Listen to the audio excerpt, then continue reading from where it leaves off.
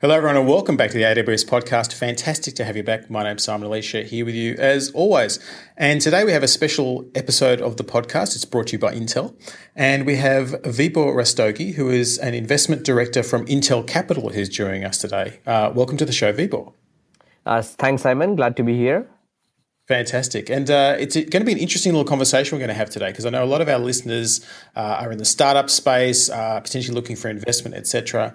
And Vibhor, you work in that area day to day. And so we wanted to get some insights from you. But before we do, can you give us a little quick history of how you ended up at Intel Capital? Sure. So I started my career at Deloitte in consulting. And I really liked working with companies and helping them solve their most important strategic and technology issues. And I was looking to apply that work experience in a new way, but get involved with these companies very early on.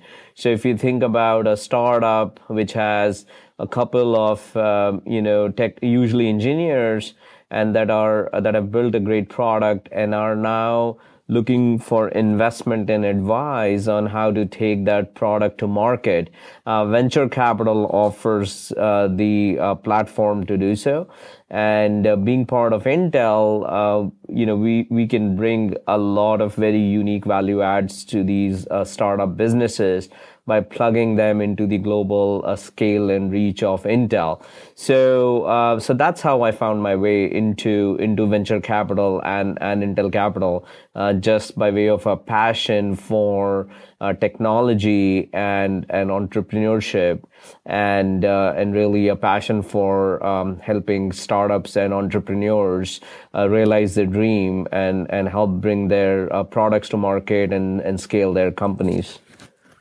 Fantastic. And certainly, look, there's no shortage of startups out there who have founders with dreams and hopes. And I think it's been said there's never been a better time to be a startup in terms of access to low-cost compute resource, access to information, access to capital, etc. But let me jump right in with the billion-dollar question, potentially, is what appeals to VCs when they're investing in startups? What are they actually looking for? No, absolutely. And it is truly a billion-dollar question because, the $1 billion gets applied in two ways. One, we are looking for billion-dollar markets, and we hope to get billion-dollar exits. So not just metaphorically, literally, it's a billion-dollar question. And so we look for three things when we are looking at a startup. Any market we invest in, we want this to be at least $1 billion market. Now, some markets start slow or start small, but can ultimately grow to be $1 billion markets, and that's okay. But the ultimate opportunity needs to be at least $1 billion. The second thing we look for is a very differentiated technology. So something that disrupts an incumbent. Most of the markets already have a competitor, an entrenched competitor that's serving that market. So what we are looking for is, what is the true differentiator that'll make the customer adopt the product versus the incumbent that's been serving the market. And the third thing we look for is the team behind that technology that's bringing that technology to market. So that's those are the three things: the market, the technology, and the team that we look at. For sure.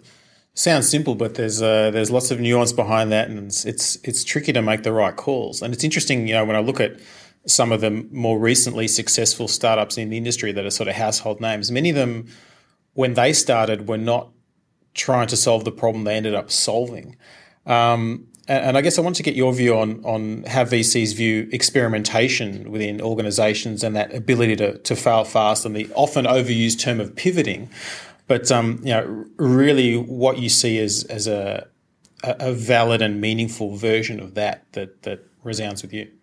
No, absolutely. The startup is truly, an organization that is trying to find a product market fit. So what is very often said is that large companies plan and and small companies innovate and experiment and try to find that product market fit.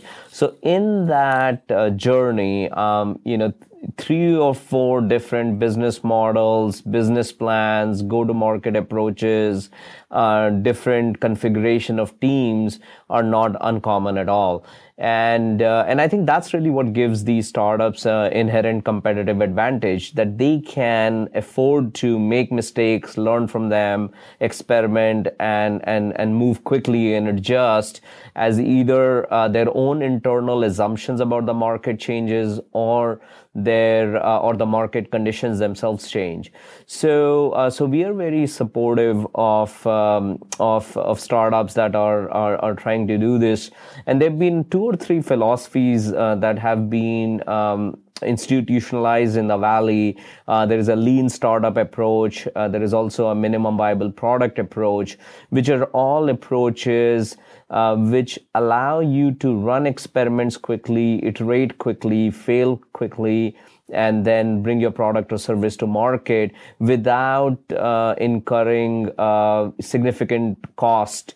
Particularly opportunity cost. When you have these startups, yes, there is, the money they are burning, but more importantly, technologies have shelf lives, and if you miss a window of opportunity by not going after a particular opportunity at the right time, you could actually miss out on what could be a great outcome. So we as investors are very supportive of companies, experimenting, innovating, failing quickly, learning from them, and then making adjustments as they need to.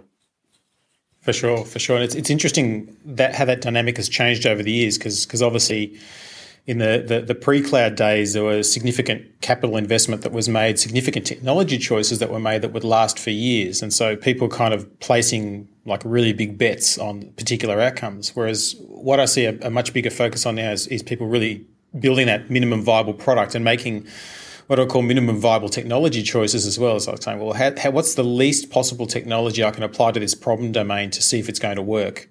And then, if they're building on something like AWS, they know that when the time comes to scale, they can, and they can do it in a funded way. So because you're paying as you go, pay for what you use, you're paying for users that are hopefully bringing in revenue or some sort of value to the organization. But making those really quick and sometimes significant technology changes is interesting to see people who in the past would have said, well, I'm going to pick a language framework, I'm going to pick a particular set of core technologies to support this outcome, and then they're not suitable for future steps. So it's definitely a big change in the way that technology is being applied. Now, Vibhor, it'd be really interesting for our listeners to hear a couple of interesting investments that you've made lately, or areas that you've been looking at that you think are really kind of where things are at the moment. Yeah, no, absolutely. So I'll pick a couple of investments, one that we have announced, one that we are about to make. So there is a company we invested in earlier this year. Company's name is Lightbend. And the founders are the key technologists behind the reactive platform. And the idea is that distributed architectures need to be elastic, they need to be resilient, they need to be responsive. And the founders have built some core technologies that allow companies to build these responsive, elastic, and resilient web and mobile applications.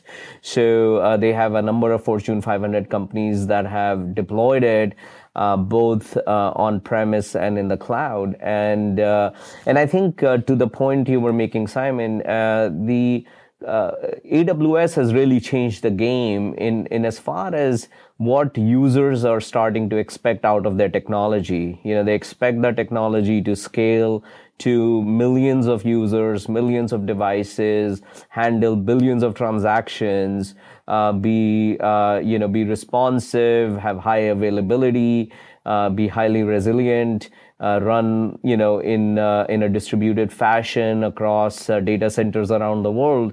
And just as what Amazon has done at the infrastructure layer, the same innovation needs to happen at the platform and the application level as well. So this company Lightbend complements some of the innovations AWS has brought to the forefront, and really help organizations take advantage of the next generation of distributed computing architectures.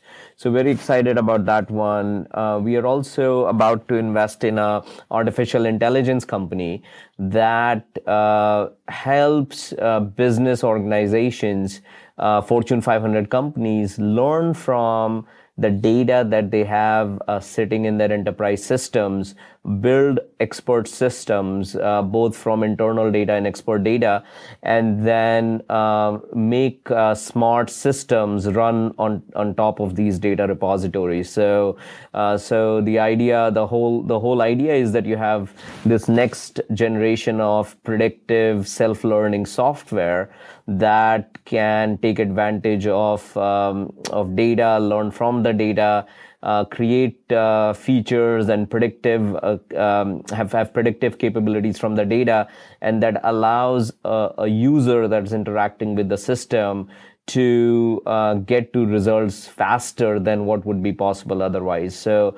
we're very excited because we think that's the next generation of business software that helps a business user not just with what has happened, but will guide and nudge the user to the right outcomes based on what the system knows about the user, as well as how other users have used that system in the past. So we're very excited about that one. And then another company maybe I'll cite is a company called Stream. This is an investment we closed last year, and it's a real-time streaming platform that allows Fortune 500 companies to very quickly build and bring to market streaming applications. So it's a full stack solution that allows companies to ingest, process, analyze, visualize, and do predictive learning on real-time streaming data. So that's another type of company that we have made an investment in. Interesting, and quite a diverse range of use cases and approaches there as well, which is fascinating. And I guess one thing I want to get from you while we were on the line together was, the only thing that is constant, they say, is change. And I was really interested to hear about what changes you've seen in the way that VCs operate now compared to, the quote unquote old days, the pre-cloud days. It doesn't feel that long ago that it sort of shifted around. But what are some of the major changes you're seeing in terms of the way that VCs operate in their market and the technology expectations they have of their startups? Yeah, no, I think AWS has had a profound impact on the startups, as well as, how venture capitalists think about investing in startups. So, one of our portfolio companies, Box, started out in AWS. Dropbox famously started out on AWS as well. And, the cost and access to cheap elastic infrastructure makes it very easy for startups to get up and running. It used to be where it would take millions of dollars, like you were saying, Simon, to procure the hardware, have systems administrators that knew how to configure storage, network, and compute infrastructure, and then get database licenses. And only after all that could you think about the application that we are trying to build. And now you can take all the infrastructure and platform services for granted and just focus on the business problem and the use case. So I think that has been a game changer. The second area that has been hugely productive for our companies is just helping them on sales and marketing. So it is very easy to create demo environments in AWS, and a lot of our companies take advantage of that. So again, for these companies to open up self-service environments for their customers is also profoundly changing how customers use the application, get introduced to the application. You don't have to send a sales rep on site and a sales engineer on site. You could just have that application experience all be delivered via the cloud.